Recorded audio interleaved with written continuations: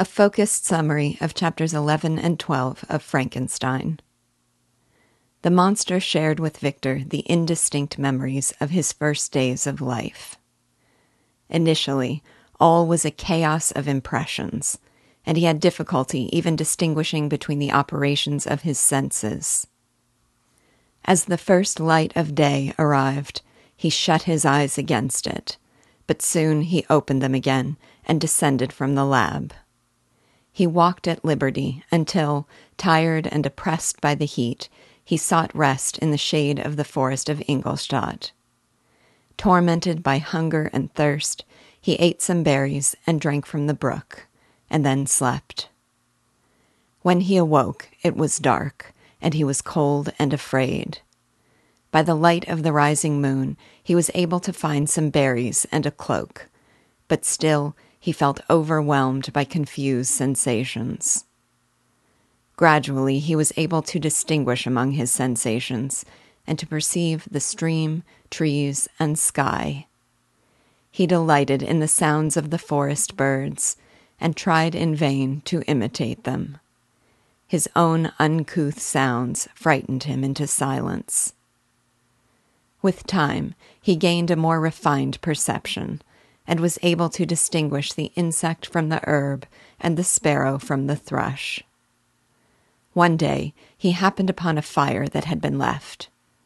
Delighted by its warmth, he thrust his hand in the live embers and discovered to his horror that the same cause could produce both pleasure and pain. He examined the materials of the fire, experimented with their use, and collected a supply of wood. Then he slept, fearful that the fire would be extinguished. When he awoke, he examined the fire, and a breeze fanned it into flame. He discovered that it could be used for warmth, light, and the roasting of foods, which made them more savory. Food had become scarce, and he decided to venture out to discover a place where his hunger might be more easily satisfied. For 3 days, he walked through the woods in the newly fallen snow.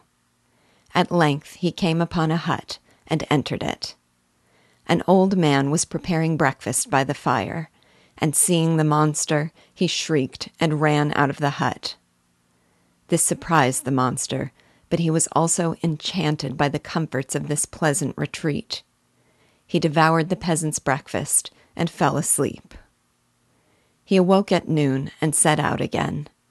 He walked until he arrived at a village, which, with its cottages and gardens, appeared to him miraculous. When he entered one of the cottages, the shrieks of the children soon roused the whole village, and the people either fled or attacked. He ran for the open country and took refuge in a bare hovel that adjoined a cottage he dared not enter. The hovel gave him shelter from the cold of winter and the barbarity of man. This hovel was a paradise compared to the bleak forest, and he decided to reside there until anything might force him out. One day, he was about to emerge from it when he saw passing by a young girl of gentle but melancholy demeanor, wearing coarse clothing and carrying a pail on her head. She was soon met by a young man who looked still more deeply despondent. The monster discovered a chink in the wall to the cottage, through which he could observe the cottagers. He saw the girl arranging the cottage, while an old man sat in the corner, looking disconsolate.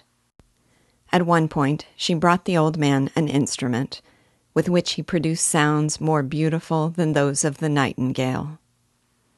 The kindness and affection between the two stirred in the monster overwhelming sensations that were a mixture of pleasure and pain. The young man then returned with a bundle of wood, and he and the girl went outside to continue their labors while the old man sat pensive. When they returned, the monster gazed in wonder at these excellent creatures until they had extinguished their candles and gone to bed. Lying sleepless on his straw bed, reflecting on all he had seen, the monster longed to join the cottagers, but dared not. He feared the same barbarous treatment he had received from the villagers.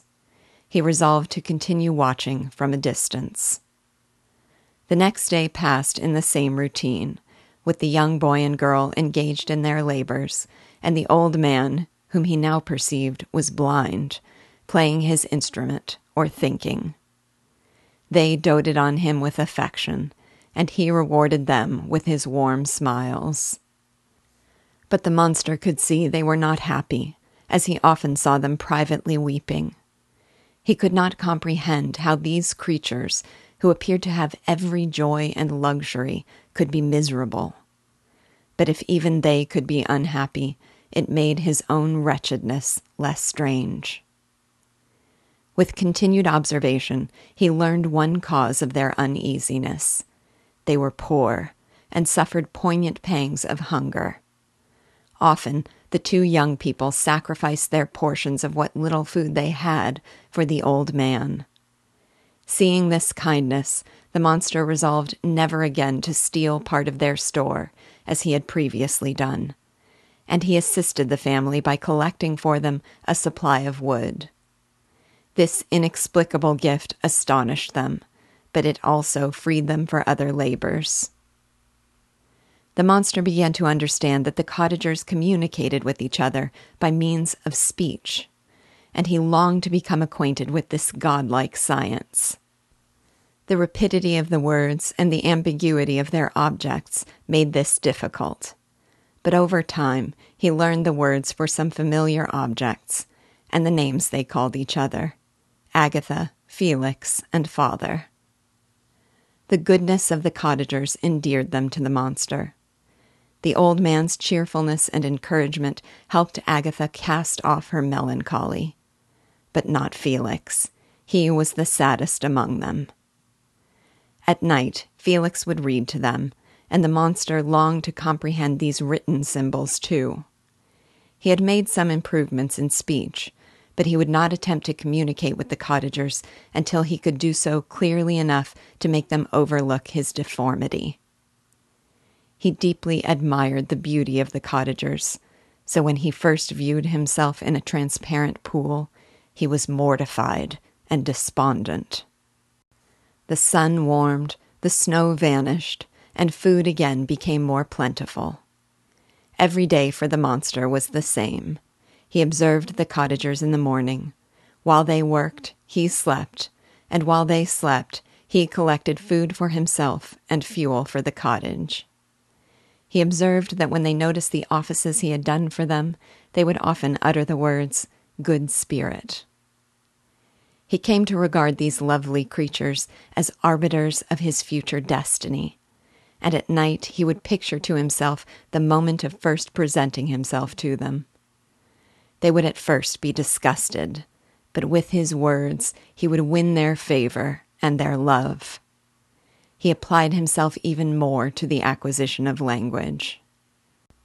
His spirits were lifted by the enchanting appearance of spring and by the bright rays of hope.